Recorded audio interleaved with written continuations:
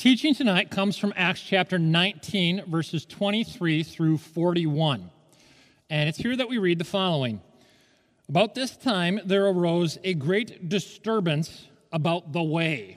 Now, the about this time is during the Apostle Paul's ministry in Ephesus, and the way is the early Christian movement. So at about this time, as the Apostle Paul is ministering in Ephesus, there arose a great disturbance about this Christian movement, the way.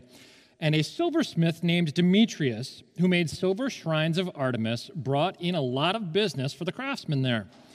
He called them together along with the workers in related trades and said, "You know, my friends, that we receive a good income from this business.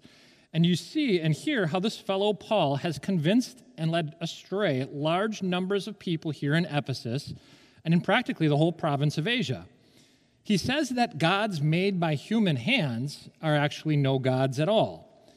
There is danger not only that our trade will lose its good name, but also that the temple of the great goddess Artemis will be discredited, and the goddess herself, who is worshipped throughout the province of Asia and the world, will be robbed of her divine majesty." When they heard this, they were furious, and they began shouting, "Great is Artemis of the Ephesians!" Soon the whole city was in an uproar. And the people seized Gaius and Aristarchus, Paul's traveling companions from Macedonia, and all of them rushed into the theater together. Paul wanted to appear before the crowd, but the disciples would not let him, and even some of the officials of the province, friends of Paul, sent him a message begging him not to venture into the theater. The assembly was in confusion. Some were shouting one thing, some another. Most of the people didn't even know why they were there. The Jews in the crowd pushed Alexander to the front, and then they shouted instructions to him. And he motioned for silence in order to make a defense before the people, but when they realized he was a Jew, they all shouted in unison for about 2 hours, "Great is Artemis of the Ephesians." The city clerk quieted the crowd and said, "Fellow Ephesians, doesn't all of the world know that the city of Ephesus is the guardian of the temple of the great Artemis and of her image which has fallen from heaven? Therefore, since these facts are undeniable, you ought to calm down and not do anything rash. You have brought these men here, though they have neither robbed temples nor blasphemed our goddess. If then Demetrius and his fellow craftsmen have a grievance against anybody, the courts are open and there are proconsuls. They can press charges. If there is anything further that you want to bring up, it must be settled in a legal assembly. As it is, we are in danger of being charged with rioting because of what happened today. And in that case, we would not be able to account for this commotion, since there is no reason for it." After he said this, he dismissed the assembly. And here ends our lesson. The Apostle Paul had founded the church in Ephesus, along with several other ministry companions, around 53 AD. And he appointed some elders to lead the congregation, but he himself left. This is on his second missionary journey, and he said, "I've got other stuff to do elsewhere." But he promised them at that point, despite them begging him to stay, he promised them, "I will come back." And sure enough, on the third missionary journey, not only does he come back, but he stays for a really lengthy period of time, about 3 years. And it's very effective. The church in Ephesus is, in fact, so successful that this has arguably become like the third most important location in the Christian church at large now, after Jerusalem and Syrian Antioch. Not everybody was totally in favor of what's going on here in Ephesus, though. Well, why? Well, in order to understand that, you got to look at verses 23 through 27 in our text today, where this silversmith named Demetrius voices his concerns about what's going on. And you have to remember that Ephesus was the home of one of the world's 7 great ancient wonders, the 7 wonders of the ancient world. It was home to the Temple of Artemis. And the Temple of Artemis was more than just a fantastic, backdrop and landscape of the city, but it actually was a main driver of the city's economy. So the Temple of Artemis, the footprint of it, we know, was about 350 by 150 feet. In other words, it dwarfed the Parthenon in Athens. It's about 3 times larger. Not only that, but the silversmiths and the other craftsmen of the community of Ephesus made their living by fashioning these little shrines. And they were little shrines of the temple with little statues of Artemis on the inside of it. Artemis was the goddess of fertility in Greco-Roman, the pantheon of their gods. And they would make these little shrines, and people could purchase them, either as dedications and offerings at the temple or as like souvenirs so that they could take them back home and worship Artemis from the convenience of their home. And in fact, archaeologists have suggested now that we have at least 30 remote satellite worship locations of Artemis around the ancient Mediterranean world. Well, this was big business, this shrine business. And not only that, but the priestesses of Artemis, who remember is a fertility goddess, they all also served as prostitutes. And therefore, the worship that took place in the temple of Artemis was massive business in the city. Now, okay, why does that matter? Well, you see, as Christian conversions are going up from Paul and the church in Athens, customers at the temple are going down. So the Christian conversion in Ephesus is directly negatively impacting the Ephesian economy. And therefore, this Demetrius guy, who seems to be some kind of union head of the silversmiths, gathers a bunch of the craftsmen together, and he recounts to them, okay, this isn't working for us. We need to do something about this Paul character. And very interestingly, he does a good job of summarizing the Apostle Paul's message. What does he say? The phrase that was given to us here in verse 26 says, Paul says that gods made by human hands are no gods at all. Gods made by human hands are no gods at all. That seems to have become something of like an axiom or a mantra for what Paul was preaching from the outsider's perspective. And it's really good. Why? Because it's logical. If a god has to be fashioned by human hands in order to be worshipped, that god is not deserving of worship. It's like what he said back in Athens when he said, a god that has to live in temples that are built by human hands is a god that is too small to be worthy of our worship. And so, any way you slice it, we get this understanding that the Apostle Paul's early ministry is a consistent message of what? If you go back, remember, we spent 2 weeks on his sermon in Athens, and what was he preaching? Jesus and the resurrection against the backdrop. In Athens, it was an idol that was listed as to an unknown God, but it's Jesus and the resurrection against the reality and the backdrop of your culture's idols. What that seems to suggest to us is that all gospel ministry is supposed to be about those things. Gospel ministry, even today, should primarily be, if it's going to be effective to the glory of God, it has to be about Jesus and his resurrection, and it has to be done in a manner that relates to the cultural, societal idols of that day. And if somebody would say, okay, well, that's way back when. They actually had these little fashioned idols made of metal, and we don't have that today, and we don't have idolatry today, and we don't. If you've been coming here for any amount of time, we would say that's nonsense. Because within the subtle idolatry of humanity, all of the polytheism of the ancient world exists. In other words, modern secular Western society really is not functionally that different from ancient Roman Empire paganism when you look at it in detail. And so what we see here is what happens when Christian witness threatens societal gods. Well, we find out what happens in verses 28 through 34 when a mob becomes enraged. Now, see, what happens is a large crowd gathers there in Ephesus at the amphitheater. And we know this is an outdoor theater that holds about 25,000 people. It's probably not 25,000 people there, but it's a multi-thousand person crowd. All of their large public assemblies were held here, and this was the headline news of the day. Demetrius was inciting a rebellion, and he's got 2 speaking points. He's trying to defend the honor of our goddess, our regional goddess, what we're known for, the goddess Artemis. He's also trying to defend the economy that temple is producing. And in doing so, he's creating this wicked, vicious mob. Now, if you don't know anything about mob mentality, it's actually a pretty fascinating psychological phenomenon. If anybody wants a visual of this, if you've ever watched Simpsons before, you know that Simpsons is constantly parodying mob mentality. It's a bunch of people who don't even know why they're there, but they're really upset, and they're all chanting about something, and they can be changed by one charismatic leader just like that. Well, what happens in mob mentality from a clinical psychological standpoint is what it does is it disperses responsibility over a faceless group. And that's why people act irresponsible. You see, because in anonymity, the worst human traits and instincts start to manifest themselves because they don't have any personal responsibility. They can't be held accountable. This is one of the reasons why when one-on-one conflicts ensue, very rarely does it ever end up in violence, but when you have groups on groups who are conflicting with one another, that can escalate very quickly into violence. Why? Number one, because you have this positive social feedback loop where your peers are like encouraging you on.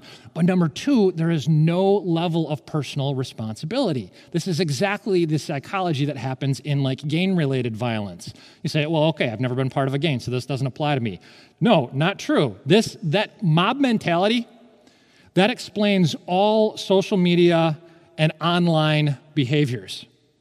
In other words, if you've ever participated in a comment section in an online article or on social media at all, you know what happens there? Large groups, mostly anonymous, without fear of any consequences, and it psychologically brings out the worst human traits because there's no individual personal responsibility. Whereas if you would say that thing that you said online to me right to my face, there might be consequences. If you say it online, what's the worst that can happen? Somebody's going to suspend your account. My point is, we're dealing with this mob mentality concept all the time, and we've got to figure out what it means. The details that are recorded for us here by Dr. Luke, who is the recorder of not only Luke's gospel, but the book of Acts as well, they're almost kind of comical. In fact, we read here in verse 32, the assembly was in complete confusion. Some were shouting one thing, some were shouting another thing, and most people didn't even know why they were there. In other words, it seems to be that like they saw an angry mob and they're like, oh, those people are angry. And you know what? I'm kind of angry too, and I've got my own personal issues that I need to work out. And man, I have been injustice and I have been oppressed, and somebody should pay for this. And I don't even really know why I'm here in the first place, but I'm just angry. You know, like everybody gets fired up. And where does it come from? It's this unfettered, hyper-emotional public venting that is incited by one guy, Demetrius, who is scared, he's immoral, he's threatened, and he wants to take it out on this missionary Paul as his scapegoat. Now, tell me that's not the work of Satan.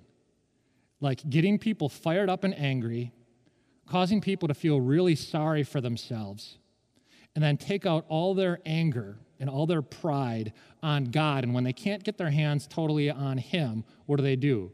They put their hands on people who bear his image and bear his name.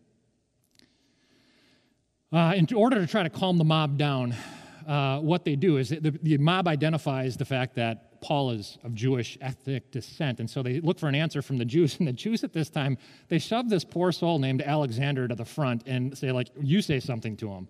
And he gets up there and he tries to quiet him down and starts to reason with them, and nope, not having it. They don't want to listen. An angry mob doesn't want to listen. There's no incentive to listen, and therefore what they do is they just shout over the top of him for the next 2 hours. We're actually told that the Apostle Paul himself at this point wants to go out into the crowd, wants to go out into the mob and try to reason with them, but his friends, his Christian friends, actually don't let him. And it's not only his Christian friends, it's his political allies. There's a verse here. In verse 31, it says, the officials of the province who were friends of Paul discouraged him from going out. These aren't even Christians. And there's this fascinating history in the Christian church that God sometimes allows these political allies to preserve and provide for and protect his people, the church. And sure enough, that's exactly what we see here. And this city clerk is the guy who steps to the forefront. And we find what happens in verses 35 through 41, where the city clerk's logic sort of subdues this whole riot. Ephesus is essentially and ultimately ruled by a Roman proconsul. But the local assembly of people is what rule on local official matters. And every local assembly then had a city clerk who was not only the spokesperson for that people's assembly, but was also the liaison between the local officials and the Roman authorities. And the city clerk goes out there, and basically what he says is, this nonsense needs to stop. It needs to stop because it's not accomplishing anything. If we keep up this, which looks like a rebellion, what the Roman authorities are going to say is you guys can't control your own people. What they are going to do is the military is going to enter in. We're going to suffer Roman occupation, which is going to mean more taxes, means we're going to lose our privileges and our rights and our status in this Roman province. And why? We've already established, we know the Apostle Paul has not literally stolen from the temple of Artemis. We know that the Apostle Paul has not literally blasphemed Artemis. He's promoting his own God, but he hasn't been blaspheming her business by name. And therefore, look, if you have any criminal charges that you want to press against him, that should be conducted in a normal, natural, healthy, societal, civilized manner in the legal system. The only thing that we're doing right now is the last thing that we want to do, which is putting us on the radar of the Roman authorities, and that is going to compromise our liberty here in Ephesus. And so stop this. It needs to end now. That's the end of it. The fascinating thing, one of the fascinating things about this account is I don't know any other that's really like it in the Bible or in the book of Acts. One of the things you notice, neither Paul nor any Christian speak at any point in this entire text. No Christian says anything. All we hear is society reacting to the Apostle Paul's ministry and his message about Jesus and the resurrection and how it relates to idolatry. In other words, this text is an account of the world's reaction to gospel ministry that threatens idols. And it's followed by God's sovereign hand in protecting his people through the governing authorities. There are all sorts of interesting things that we can learn from this, but I'm going to try to keep it to just 2 points here today, okay? 2 applications. The first application is this. We're going to look at how idols are both, in one sense, weak and in one sense, strong, and they're always fashioned by humans. The idols are weak and they're strong, but they're fashioned by humans. America's top sociologists and philosophers, individuals like people you've heard me reference probably a number of times before, Christian Smith and Robert Bella and Charles Taylor and James K.A. Smith and a host of others. For years and years, what they have been suggesting is that America, at the heart of American culture, is this thing called expressive individualism. Expressive individualism. And what that is it means all of my life is ultimately about me. Now, you hear echoes of expressive individualism constantly in the way we talk. So, for instance, I jotted a couple down here. When people say things like, you be you, or be true to yourself, or follow your heart, or you need to find yourself, or I need to find myself, you know what that is? All of those are expressions of expressive individualism. Now, that concept, people did not talk that way several hundred years ago. That is relatively new, relatively new worldview in the grand scheme of world history. But it's not new in America. It's not new in Western civilization. And in fact, I want to give you a couple examples of this. One example, in fact, for time's sake, I'll just keep it to one. Alexis de Tocqueville was a French historian and statesman who kind of famously chronicled early colonial life in America. And basically, he came to America and wanted to examine the people and see what is so special about this new nation that we're hearing about that is so prosperous and the people seem to be doing so well and it's rising so quickly in power. And he listed a number of different things. One of them was this thing called individualism, and he described it like this. In Democracy in America, he says, individualism is a calm and considered feeling which disposes each citizen to isolate himself from the mass of his coworkers and withdraw into the circle of family and friends. Here's the key phrase. With this little society formed to his specific tastes, he gladly leaves the greater society to look after itself. Now, again, I'm not going to share with you the other quotes that I had jotted down here, but you get the idea. At the heart of what he's saying, and they would be saying, is American people, by and large, tend to say, my life is my own. My life is to do with whatever I want. I can make it about whatever I choose. And when you apply that to religion, what it ends up doing is you get to say, I get to make God whoever I want him to be, or her to be, or it to be, because it's my choice as to who my God is. We do this in all other walks of life. we tailor everything perfectly to exactly our specific tastes and preferences. So we build our homes exactly the way I want them. We build our cars exactly the way I want them. Our computers exactly the way I want them. Our playlists are our own. Our burgers, we go into place and they tell us they will prepare it the way that we will like it. Why? Because we want everything to be about us. And therefore, when we approach God, we say, I want my God to be this. And this is precisely the reason why people will talk to me, as a pastor, and they'll say, well, I don't think God would ever blank. Or I don't feel that a loving God should or could ever, fill in the blank. And they base that on nothing other than their own personal feelings and opinions. You know what that is? It's not just expressive individualism. It's gods made by human hands. It's gods made by human imaginations that are figments of our human imagination. It's not real gods. It's not a resurrected, objective, superlative God. What the Apostle Paul says here is gods that are made by human hands, or for that matter, just in human minds, are not really gods at all. See, it's the same thing. It's the same problem that was going on back there in Ephesus. The exact same thing is happening today. We want to make God exactly who we want him to be instead of letting him tell us who he actually is, how he actually thinks and what he actually feels. We are determined to make our lives a product of our own will, our own hearts, our own fashioned by our own hands. And so we make things like sex and money and power and politics and fertility and music and war and all the other gods that the ancients have.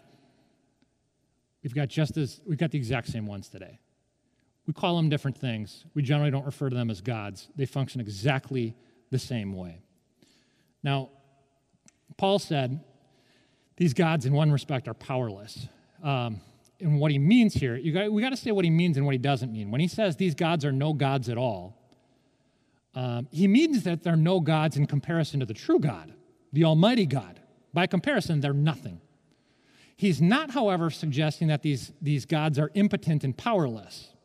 And you can see that these spiritual forces and these false gods, these idols, actually do have power just by looking at the mob.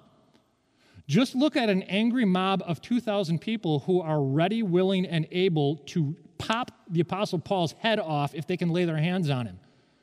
If you want to see that people still are, that idols are powerful still today, just threaten somebody else's idol in the slightest way, shape, or form and see if they don't lash out at you as though they are protecting the name of their one true functional God. Now, again, what is an idol? An idol, the definition we try to work with regularly is it is a good thing, generally speaking, a good thing in our lives that we elevate to a position of an ultimate thing or a God thing in our lives because we think it gives us meaning and purpose and identity and security in the present and hope for the future. And I can tell you very clearly throughout my ministry, the times when I realize that I have touched on somebody's idol, when I have struck that nerve, are times where I have either wittingly or unwittingly sort of called them to repentance upon that idol. And I have about a dozen clear examples of this. These are times when people have lashed out at me in my ministry for touching on their idols. But instead of getting into specifics about other situations, let me just give you one that was personal to me. And I don't know that I've ever actually talked to you guys about this before because I wasn't ready to talk about it for a really long time. I was so angry. But about 5 or 6 years ago, I ended up writing an article online. And I wrote it because there had been a string of about 8 straight months of mass shootings here in the United States. And it's kind of this phenomenon that hasn't really been happening around the world elsewhere. It's primarily been in America. And so there's lots of questions and, talking heads trying to figure out why exactly is this happening here. And so what I ended up doing is I ended up writing an article that was rooted in Philippians 2. And Philippians 2, if you don't know, is a section of the Bible that is generally titled Imitating Christ's Humility. And basically what it says, the Apostle Paul says to the Philippians, that Jesus Christ, who himself actually is true God, actually forfeited that status in some respects. He who is true God did not consider equality with God something to be grasped, but made himself lowly, taking the form of a humble servant. In other words, what the Apostle Paul is saying is Jesus is true God up in heaven, and he's got all the rights, all the privileges, all the freedoms, all the power, might, and splendor of God himself, and yet he chooses to humble himself willfully to come all the way down to earth in order to do what? in order to substitute himself for us, in order to die in our place for our sins. And through that humbling servant process, he saves us. He saves humanity. And the Apostle Paul goes on to make this application. He says, look, he's now placed his same Spirit inside of you. And if his Spirit is inside of you, what that means you do is you take all the rights and privileges and freedoms that you have been blessed with. And my goodness, in America, our constitutional rights and our rights are so incredibly great and so incredibly blessed. There's so many. But what Paul is saying is, look, take those rights and those freedoms and those privileges and be willing to lay them down if it might mean saving another life or blessing another human life. Now, what I did is I took what the Apostle Paul said and I said, okay, let's apply this to our current circumstances. And I said, look, I have zero issues with gun ownership. Zero issues. In fact, the vast majority, I think, of my family throughout history, most of them have probably been responsible gun owners at some point. So I have lots of friends who are responsible gun owners. I have no issues with any of that. I said, however, if it could somehow be proven, that something like tighter gun legislation would lead to the saving of lives and the stopping of tragedies, then so far as I can tell, within the Spirit of Jesus Christ, who, again, by definition of new life in Christ means we're more about lives than we are about anything else. We're more about life than we are about guns. We certainly would be willing to lay down, at times, privileges, rights, and freedoms if it might bring about blessing and saving of other human lives. Okay, that's all I said. It really wasn't about guns. It wasn't about free speech. It was about Christians being willing to lay down their freedoms and their rights if it might save and bless somebody else. Fast forward. I have never gotten so much hate mail in my life. In fact, I had a couple different people actually write letters to 2 different district presidents asking that I be removed from public ministry. And I was so angry. I was so sad.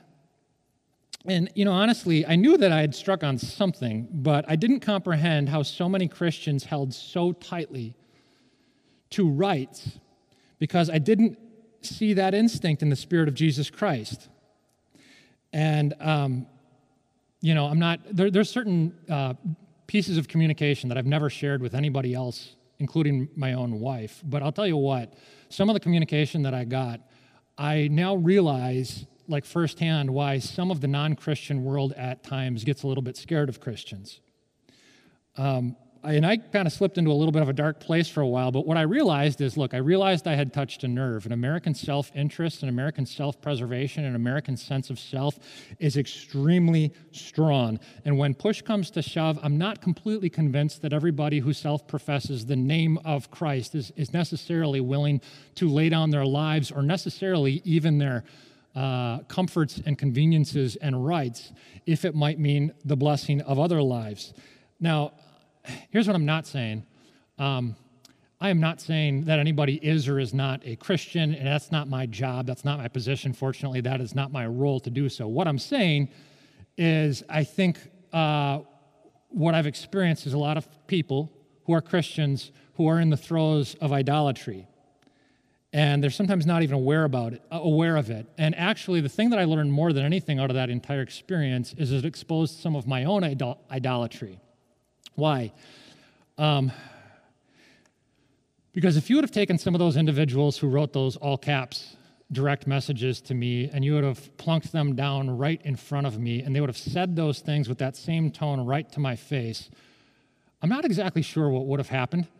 I know a former version of me in a different life earlier on in a less sanctified state. I know where it probably would have ended in potentially some punches being thrown.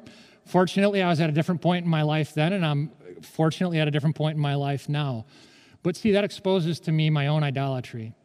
Because if somebody can disagree with me, even disagree with me in a bad and unhealthy state, but disagree with me, what it exposed to me, if I would be willing to, confront that person so aggressively, what it suggests is I have my own idol of approval, my own idol of wanting people to like me, my own idol of wanting to be regarded as whatever, to such an extent that I'd be willing to, really get angry and forceful with somebody who disagreed with me.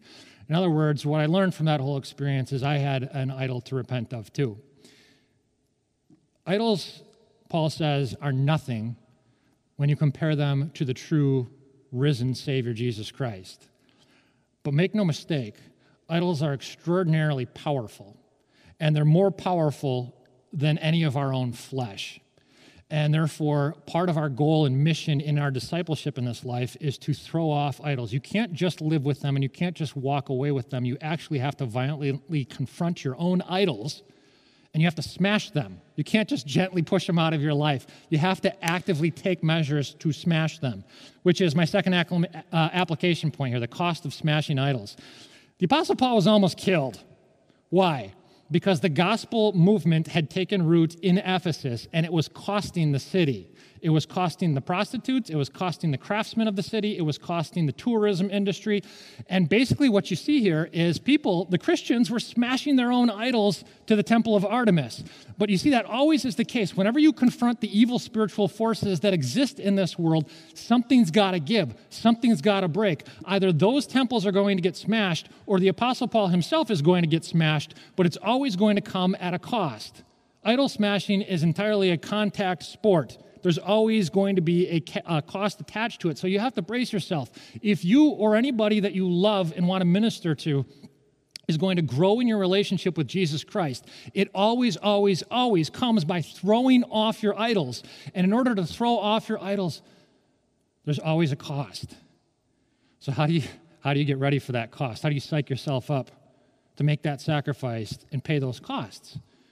Well, how do you get motivated to fight? You got to recognize one thing.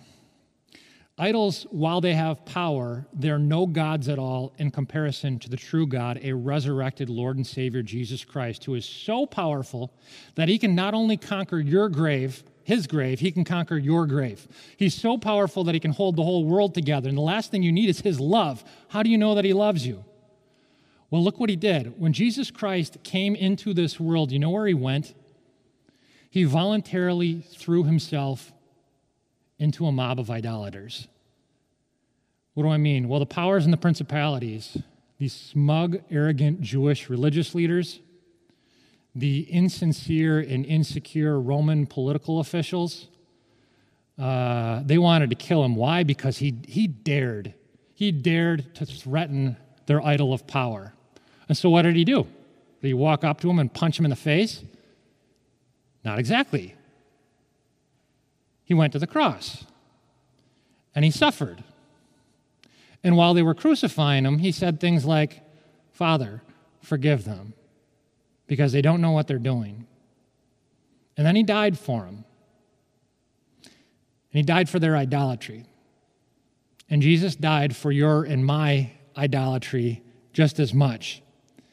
And when you see Jesus lovingly die for your disordered loves, when you see Jesus love you so much to die for not loving him fully, do you see the irony in that? He loves you so much that he dies for your disordered loves.